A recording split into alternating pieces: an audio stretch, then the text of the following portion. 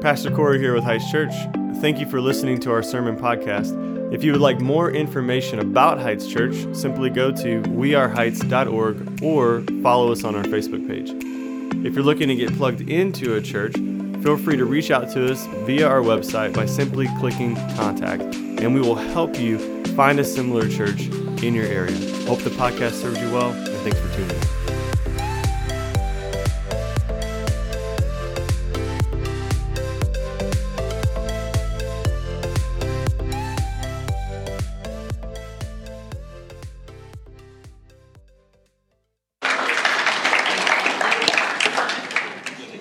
Man, for real, if you're not signed up, I don't know what you're doing with your life. You need to get signed up because there's not a better way to spend a Friday and Saturday to just pour into your marriage. I even said last week, if you're single and you're like, man, I'd like to get married someday, guess what? You don't want to marry some punk. So show up to that and figure out then like who you should marry and who you shouldn't marry.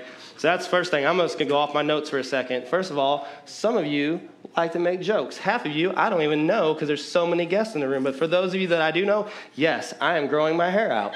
Yes, I realize that I'm going bald and that it's going gray.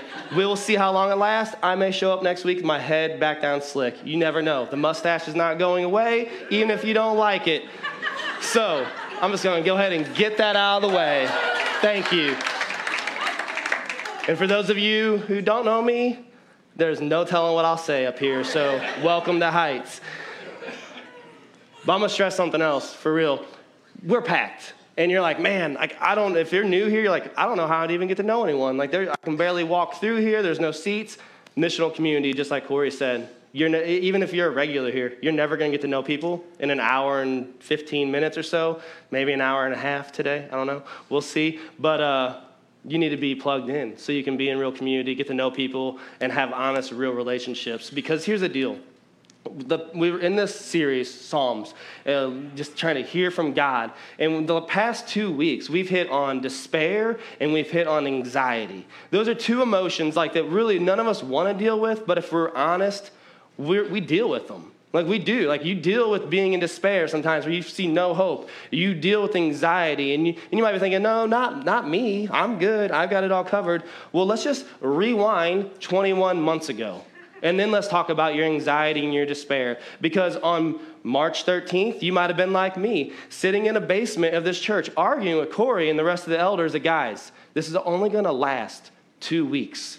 It's going to be okay. We don't need to go full remote for 3 months. They're like, David, you don't know what you're talking about. I'm like, I'm telling you, it's only going to last 2 weeks. Well, guess what? 21 months later, here we are, and it's still going on. And so then what happened? School got shut down. Your kids, some of them, getting ready to graduate high school maybe, didn't get to experience that. Kids at sporting events, you had state championships just squashed. If you're a Collinsville basketball fan and you remember 2020, guess what? They are number one ranked in the state. They didn't even get to go compete in the state championship. They got robbed of that. That's anxiety. That's despair. You might be thinking, what's the big deal? Well, for a 17-year-old kid, it's a huge deal at that moment in their life. Then it carried over right into the fall. Some of you've been waiting for that first day of kindergarten to send your kid to school. Take that picture. It didn't happen. You're remote. You're trying to make your own classroom at home. You're asking if we had tables here at the church you could set up so you could have some type of learning situation for your kids. It was a mess. It wasn't normal. And then in the midst of all this, we're still dealing with all the same things that was going on in our lives. People are dying, and you can't have funerals, and people are dying from COVID. It's crazy. There's anxiety. For me, I'm spoiled. Dude, we couldn't even buy toilet paper 21 months ago. We had one ply up in the church for a little bit. Do you know how stressed that made me? For real, I want quilted northern. I need that stuff nice. And we had one ply. It was a whole issue staff meeting that week. My point being is this, guys, and I'm lightening the mood, but we deal with these struggles all the time in lives, and we try so hard to make things work, and with our kids, our relationships, our marriages, our jobs, just all the little details that go into life. And what happens is sometimes things don't go the way we want it to go. And we have to, as believers, now I'm going to clarify this and just be really straightforward, as blood-bought believers. Faith in Jesus Christ, like transformed, no longer dead in our sins, made new believers. We have to find joy in Jesus. You're not going to find it in anything else. It's impossible. It's not going to happen. So if you're like, man, I'll pop into church once in a while, go ahead. I'm glad you're here because I'm going to hit you with some truth. But you ain't going to find joy in church attendance. You're just not. You're going to find joy in a relationship with Jesus, that Holy Spirit that Jeff talked about, the helper that's been sent for you. And so you might be thinking, man, I don't know. You're telling me you want me to find joy in all this despair, and what we do is our minds automatically go to being happy. I didn't say a thing about being happy. God's not concerned with your happiness. He is concerned with you finding joy in Jesus, and there's a difference. You might be thinking, well, what is that difference? Well, I'm glad you asked. Let me tell you what that difference is, okay? Happiness is this. It's temporary. It's just for the moment. It's fleeting. It makes you feel good in a second, but then all of a sudden it's like, dang it. Well, that didn't last very long. Let me go find that again and again and again. And then it's external because it's all things of this world. It's not eternal. It's not internal inside you, giving you just a peace and a joy. And then here's the worst part about happiness, I think, is this, and it's not wrong to be happy, so don't hear me saying that, but it's that you want to take. Happiness is about you taking. Like, what do I get? What do I get in this? What do I get in return? If I can take, I can take, I can take. But see, joy is this. It's eternal. It's never going to end. Like, because if you have joy, it's coming from the source of all joy, which is Jesus. And so it's never going to end. And then it's internal because the Holy Spirit dwelling inside of you as a blood-bought believer, that's where that joy is coming from. It's not coming from something you mustered up on your own, but then it allows you to give of yourself. Because a lot of us, we don't, I got to do this for somebody else. But when you have joy, it's okay to give of your time, of your emotions, of your resources, of your home, of your things, whatever it means. Like, there's joy in that because you care for one another and you're finding joy in that. So to be clear, I'm not telling you to be happy in your hard times. I'm just telling you to find Jesus, who is the source of joy in your hard times. You find Jesus, you sit at the feet of Jesus, you're going to have joy during the hard times. And yeah, you're going to have some good times. They're going to be happy, hopefully. But if you remember 2 weeks ago when literally no one was here, now it's packed, I preached on despair. And I had a big idea, which was this. Your happily ever after may only be in eternity. Well, all I did for this week, for this sermon, was tweak that truth to this big idea that'll be on the screen. The truth that your happily ever after could only be in eternity should create joy in the present. Well, you think, well, what does that mean? Well, here's the deal. If you know that there's an eternal joy awaiting you, then that means you can look at this life and know this is just a blip on the radar, that it's not permanent, this is not forever, this is not how you're going to have for the rest of existence, because there's a joy that's awaiting you that's forever.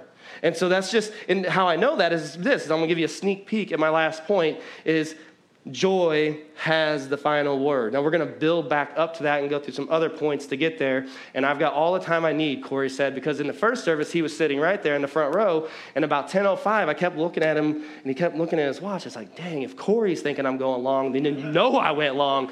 And so I skipped a bunch of stuff. And then I said something to him and he goes, dude, I was getting text messages. I don't care how long you preach. So buckle up. Here we go. All right. First thing we got to get is this. If we're going to find joy, is we have to lose the never me mentality. Some of you are like, I don't know what you're talking about. That's because you missed, we read scripture at the beginning of the service. We're in Psalm 30. For those of you who want to flip in a Bible, there's Bibles underneath the chairs there if you want one. We're in Psalm 30. And we look there at verse 6 in Psalm 30. And if we can put this on the screen too, Tristan, that'd be awesome. Verse 6, it says, as for me, David's writing this, King David, as for me, I said in my prosperity, I shall never be moved. Things have finally started going well for David. If you know anything about King David, he was not always king. He was a 15-year-old shepherd taking care of his dad's sheep. And all of a sudden, Samuel shows up and anoints him king. He becomes king about 20 years later. 15 to 20 years later, he goes through all kinds of trials and ups and downs, hiding in caves, Saul trying to kill him, who was the present king. It's a mess. And now finally he's king. Things are going well for him, and he has got prosperity in all kinds of ways, not just financially. And he has said, as for me, I said in my prosperity, I shall never be moved. He thought he was untouchable. Untouchable. How many of us are like that? Your 401k is going good. Your job's solid. You're up for a promotion. Your kids, they behave. They listen to you. They got good grades. They're not getting in trouble. You're healthy. You're solid. You're thinking, man, nothing could go bad. Nothing could go bad for me. But then we start to get cocky like David. And you think, I don't get cocky. I do. I get real cocky. About a week and a half or so ago, everyone was getting COVID, right? Like we got just ravaged with it, like with this Omicron deal. And I was like bragging to my wife. I was like, I didn't get COVID. It's why I work out every day. It's why I try to eat healthy. People should work out. I was being all arrogant about it. And Emily looked at me and she said, God's going to strike you down. And I was like, all right, thank you, Emily, for hitting me with the gospel. And you know what happened? Last Saturday, started, oh no, I'm stuffy. I couldn't sleep Saturday night because I had drainage. I was so stressed. I was like, that's it. Emily's right. I'm going to get COVID. So then, I took a test Sunday. It was negative. And then it didn't get any better, and I'm a sissy, so I was like, I better take 2 more tests on Monday. So I did one in the nose, one in the throat, and I'm like, still negative. I just have a cold. But then I looked at Emily and I said, gosh, if this is how bad I'm feeling over a cold, if I get COVID, just put me down. Just get it over with. But I was seriously like so cocky, like, oh, that'll never happen to me. I'm careful. I do what I do. And if any of you know me, like I'm not like super like cautious about any of it, but I'm just thinking, oh, I've got this. But God's like, oh, do you? Watch this. You can't handle a cold, David. And I'll tell you what, for all you women laughing, you're thinking, yeah, because you had the man cold. You might give birth, but ain't none of you ever had a man cold. So you don't know how bad it is. You don't know. You don't know. But, that's right. So, but we go in this life thinking, oh, I'm good. My finances are good. My kids are tracking. And then what happens is something bad happens. Like tomorrow morning at 8 o'clock, literally the stock market could crash. And then you're like, oh no, what am I going to do? And some of us were like, man, well, I got 30 more years. Some of you don't have 30 more years of work. You're like thinking, I'm going to retire next week. I'm going to retire next year. I'm going to retire in 5 years. And now the stock market's crashing. You're like, well, I don't know what I'm going to do now. Like, this is bad. Some of us, literally would freak out if the stock market crashed. I have a doctor's appointment Tuesday. I could be standing here right now. I could have cancer. I don't know. I might. Could. None of us know, like, what's going to happen. And so when we have this never me mentality, it's from the world. It's from the world because then when bad things happen, we always see it as like, oh, I did something wrong. Sometimes it has nothing to do with that you did anything wrong. It's just God maybe is correcting you. He's testing you. He's putting you in a position. Not that he does evil, because he does not do evil, but he allows everything to happen or not to happen because he is sovereign. And so our mentality matters. And I want you to hear this from Romans 12:2. I think this will be on the screen. I'm going to just read it slow. I'm going to break it down for you, show you why having a mentality matters and having joy. Paul writes this to the believers in Rome. Do not be conformed to this world, but be transformed by the renewal of your mind, that by testing you may discern what is the will of God, what is good and acceptable and perfect. So he's saying, don't have a worldly mindset. Like, let that be transformed. Get rid of that, because here's the deal. When you become a believer, yes, you are made new. You have the Holy Spirit dwelling in you. You're no longer dead in your sins. You're now alive in Christ.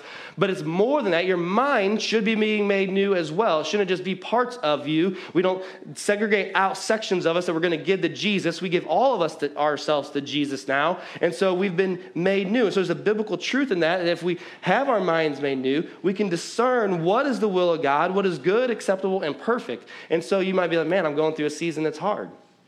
Perhaps that's just God's will for your life. But if we have a never me mentality, we can't see it that way, because we're so stuck that should not happen to us because we don't deserve that to happen to us. I'm just going to go ahead and break the news to you now. You don't deserve anything good. I don't deserve anything good. I don't deserve a wife. I don't deserve my house. I don't deserve my kids. I don't deserve this job.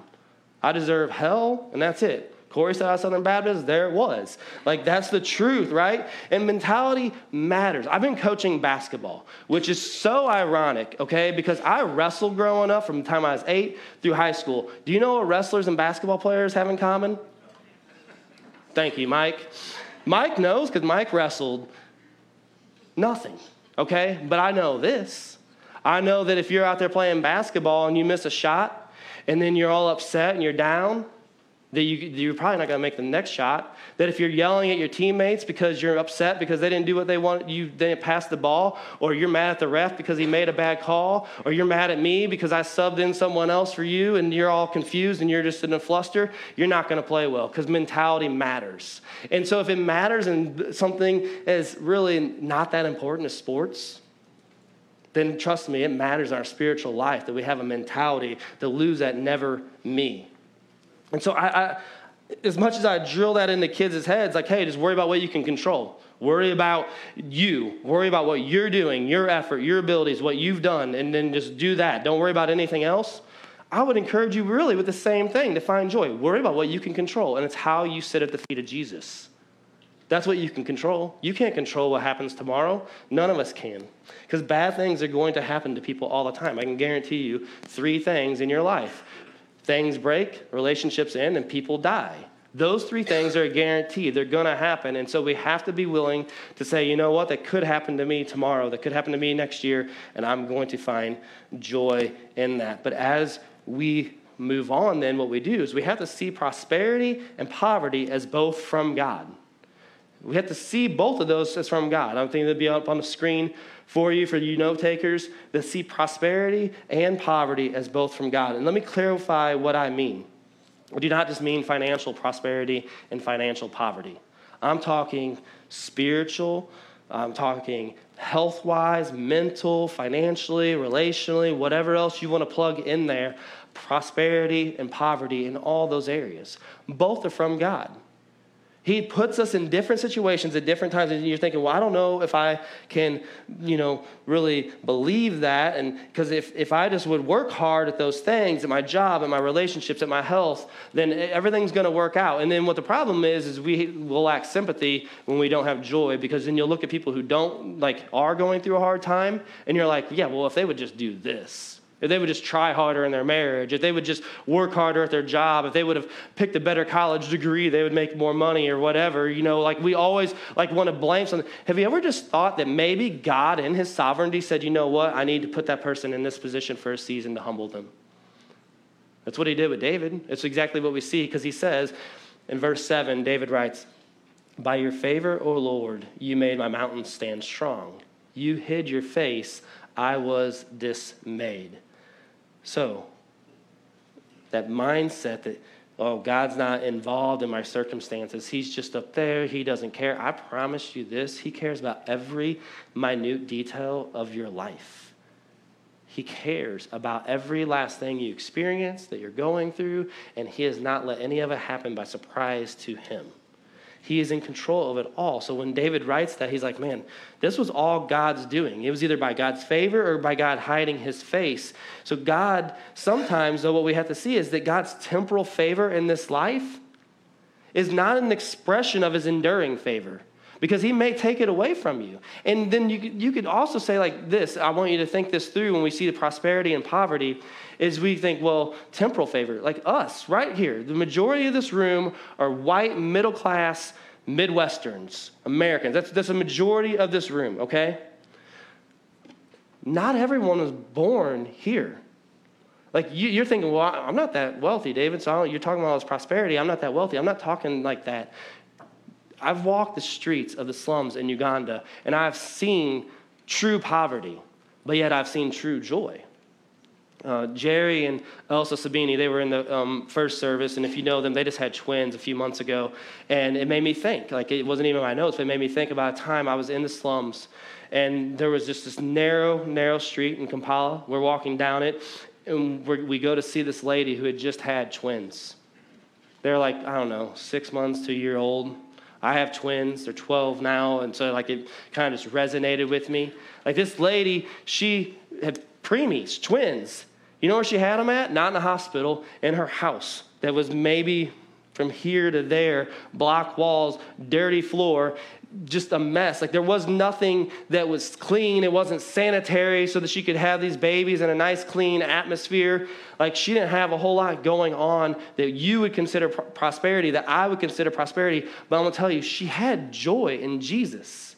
I've watched people there with food and thinking like they don't have, they're wondering where their next drink of clean water is going to come from, where their food's going to come from, how they're going to eat, how they're going to send their kids to school, but yet they have more joy in Jesus than any of us could even fathom. It's because it's not always about knowing like, oh, well, God's done this to me, or God's allowed this to happen, woe is me. It's saying, you know what, God, you placed me here for a reason.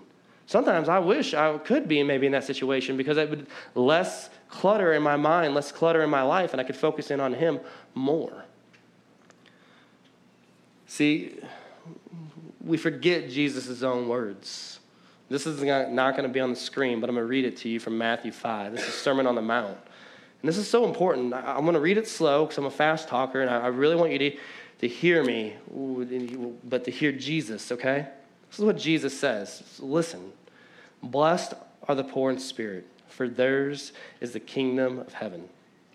Blessed are those who mourn, for they shall be comforted.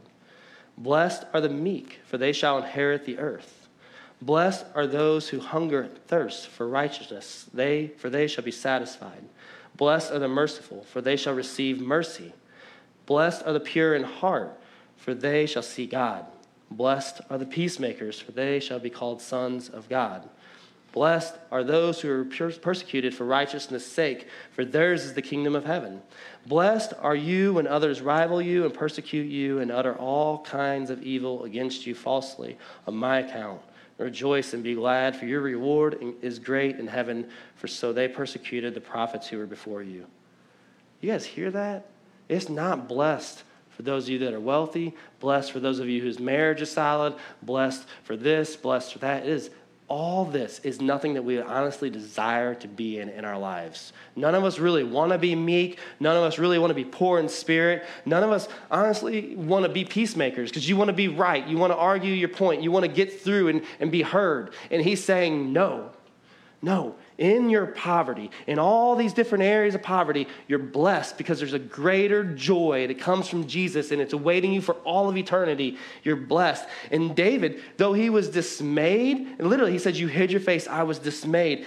He knows that God was shaping him and testing him and putting him through this because he became cocky. He became no longer relying on God. And he's a man after God's own heart. And he's like, watch this.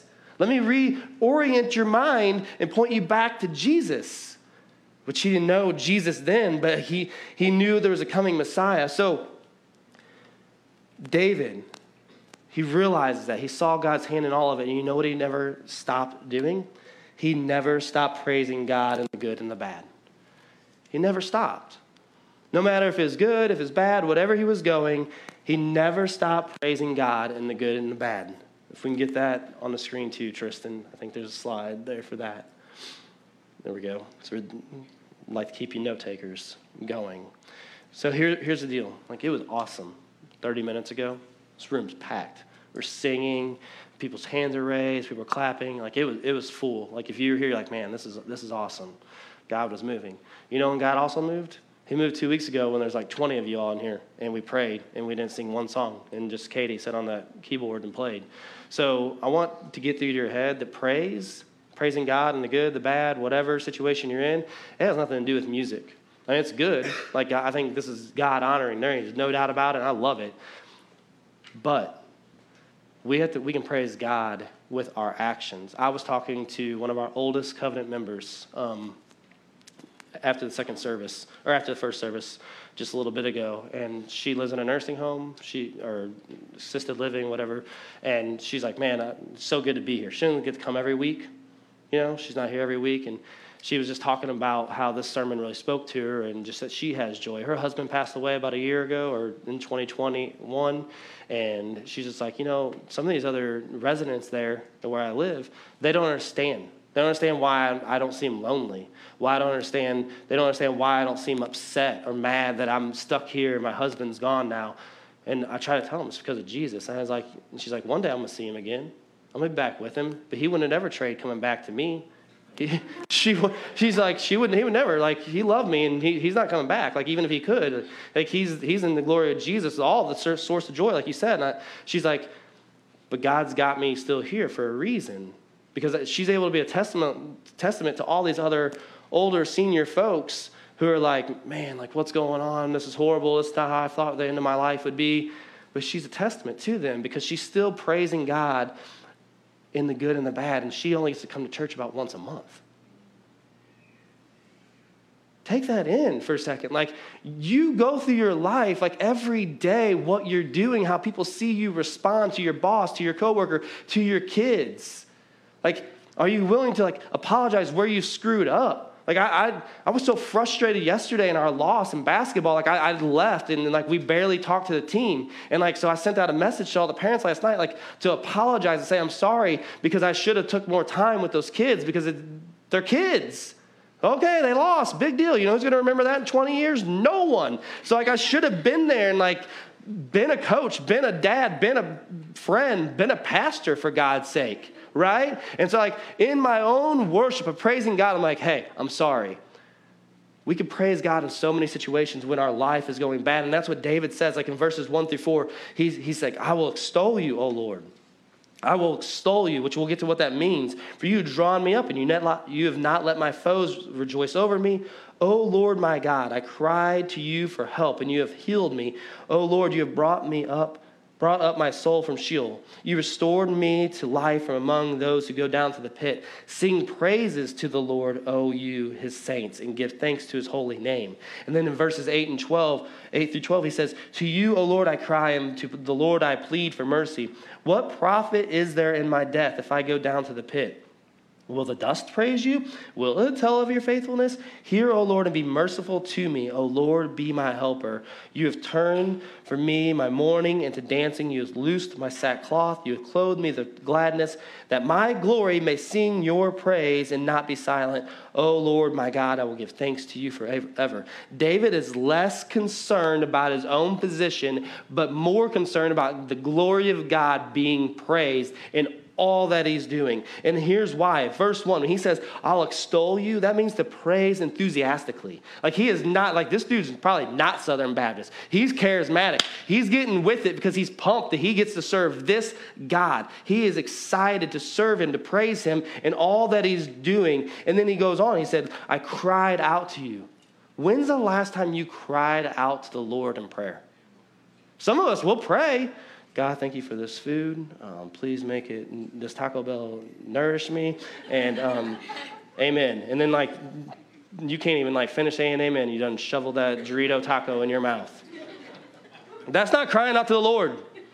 Like, that's just, I don't even know if that's good. Like, honestly, like, sometimes we need to, like, probably slow down again. Like, thank God for your food because you're blessed you get to be eating. But my point is like, praise, cry out to him. And then David goes on, he's thanking him. You brought me up from Sheol, my soul. And I'm going to explain what that means in a second because it's important to see because it's a very clear illustration. But David's also in verse 4, sing praises to the Lord, O you, his saints. He's calling out other believers, other God-fearing followers of God to cry out, to worship him. Like, that's give thanks to his holy name. You got to thank God. And all this led to joy because we see you have turned for me my mourning into dancing. He says that again there in verse 5. For his anger is but for a moment. His favor is for a lifetime. Weeping may tarry for the night, but joy comes in the morning.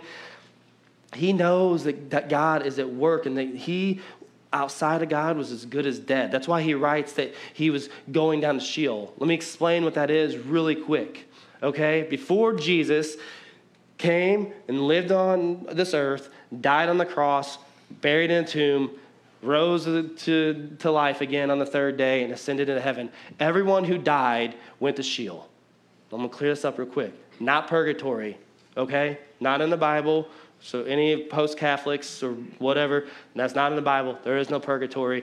Sheol was the place where the dead went.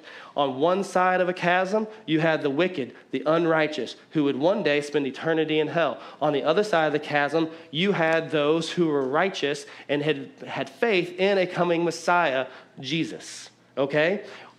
On Saturday, Holy Saturday, Jesus descended to Sheol. He was not punished. He did not suffer there, but he loosened the chains of death. Hint, he had victory over death and sin, okay? And by that, he then ushered the righteous to heaven to be with him now. So now, a believer, if you were to die here in this moment, if you're a born-again believer, you will go directly to be in the presence of the Lord in heaven. Now, I don't know, because I did not have time to study this, because I didn't finish this sermon till last night. I still don't know if people go directly to hell or if they stay in Sheol. But I'm going to tell you what, it doesn't really matter, because at the end of the day, in eternity, they will spend eternity in hell. So if that clears that up. But that's where David felt like he was going, to the land of the dead. Because there wasn't the presence of God like what we know now or what they would know in heaven. And he's saying, God, you bring me up. Bring me up so that I may worship you, so I may praise you, that I may have a voice for you. Because if I don't, who's going to tell of your faithfulness? Will the dust praise you? Hear me, O Lord, be merciful to me, be my helper. He is crying out to God. He wants so bad to sing to him that he says in verse 12, that my glory may sing your praise and not be silent. So what does that mean? Because we're supposed to give glory to God. It ain't about us getting glory. And he says that my glory may praise you. So what he's saying is this: with all of my being, all that I am, not just on Sunday mornings with my voice, everything. Literally, he's saying what Jesus says in Matthew 22 when he's asked what the greatest commandment is. And Jesus says, you shall love the Lord your God with all your heart, with all your soul, and with all your mind. So with all of who you are, praise God without stopping, without ceasing. And you can do that without just singing if you've got that through it yet and you're hearing me. I just want you to know, you're going to go through hard times. You're going to go through despair, anxiety, other emotions that are hard. But we find joy knowing this, that joy has the final word. It's that last point that I gave you that hint at, is joy has the final word. So we live out this life. We don't know what's going to happen from one day to the next. Really, none of us know what tomorrow holds. We think we do. We got a schedule. You got your calendar. You're ready to roll. But we don't know. But what we do know is this, is that Jesus wins. We get to read the last chapter of the whole story. He wins. He's victorious. Nothing else can happen. At the end of the story, it's him. At the beginning of the story, it was him. But at the end of the story, it's I fixed everything. It's all back together. And now you get to just marvel at it. It's sitting at the feet of my throne in eternity with him. Joy has the final word. Jesus wins. And so even if right now you're in a season maybe where you feel like what Corey explained last week, where the good shepherd, Jesus, it says that he comforts with the rod and the staff. Sometimes you need, I especially know I need it, you need whacked with that rod. And be like, hey, you, dummy, follow me. Stop following the world. I need it probably more often than he even does. In that season, that's okay. Find joy in that he loves you enough that he would correct you because he has a final word. He's victorious. He's drawing you back to him. So David, he writes that he's dismayed because God hid his face from him. He was dismayed.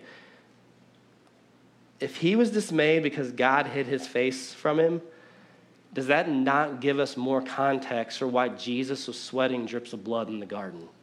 Okay, because when he's in the garden before he goes to the cross, he knows that God's getting ready to hide his face from him because he's going to bear the sin of the whole world, and God will not look upon sin. All right, so you got Jesus. David's dismayed, he's upset. Jesus is sweating drips of blood because he knows that this perfect unity, the triune God, Father, Son, Spirit, is getting ready to get ripped apart because he cannot look upon sin. And Jesus is going to bear the sin of the whole world. Everyone who's ever existed, he's going to bear that sin. And God is literally going to hide his face from his Son whom he loves. You want to know why? So you might experience grace, which would be followed by joy. Because it was coming in the morning. Though there might have been suffering Friday night, there might have been questions and sorrow on Saturday when his followers, where's he at? Where's he come? I thought he was going to resurrect. Sunday morning, there was the empty tomb. There was joy. Joy comes in the morning, and that's for forever. That's it. It's done. And some of you right now, you're sitting here saying, I don't know if I believe that. My life has been a wreck. Trust me. You will not look back at this life and think, man, if that would have just been better, I would sure enjoy heaven more. It's not going to be that. And for those of you in this room that do not know Jesus, because I would bet money on it, in a room with this many people, some of you all ain't believers. Some of you have not genuinely put your trust in Jesus and just given your whole life to him and cried out to him like it says in Romans 10:13, like cry out to the Lord and he will save you. Some of you have never done that.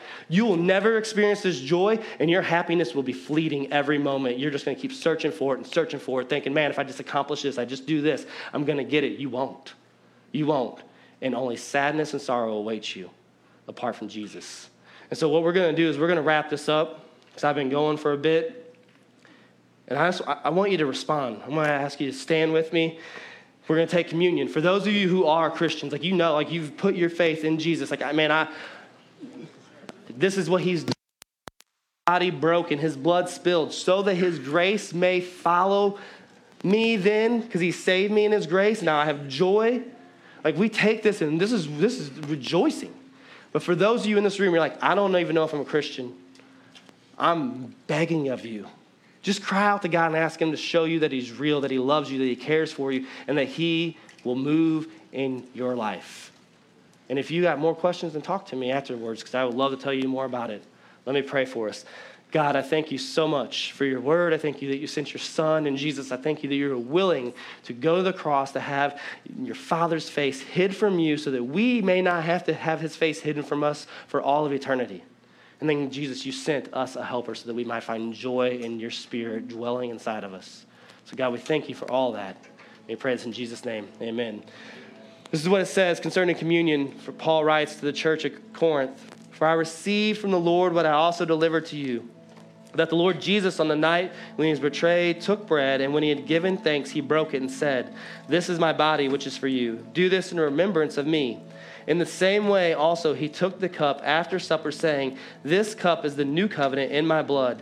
Do this as often as you drink it in remembrance of me. For as often as you eat this bread and drink the cup, you proclaim the Lord's death until he comes.'" Let's proclaim his death.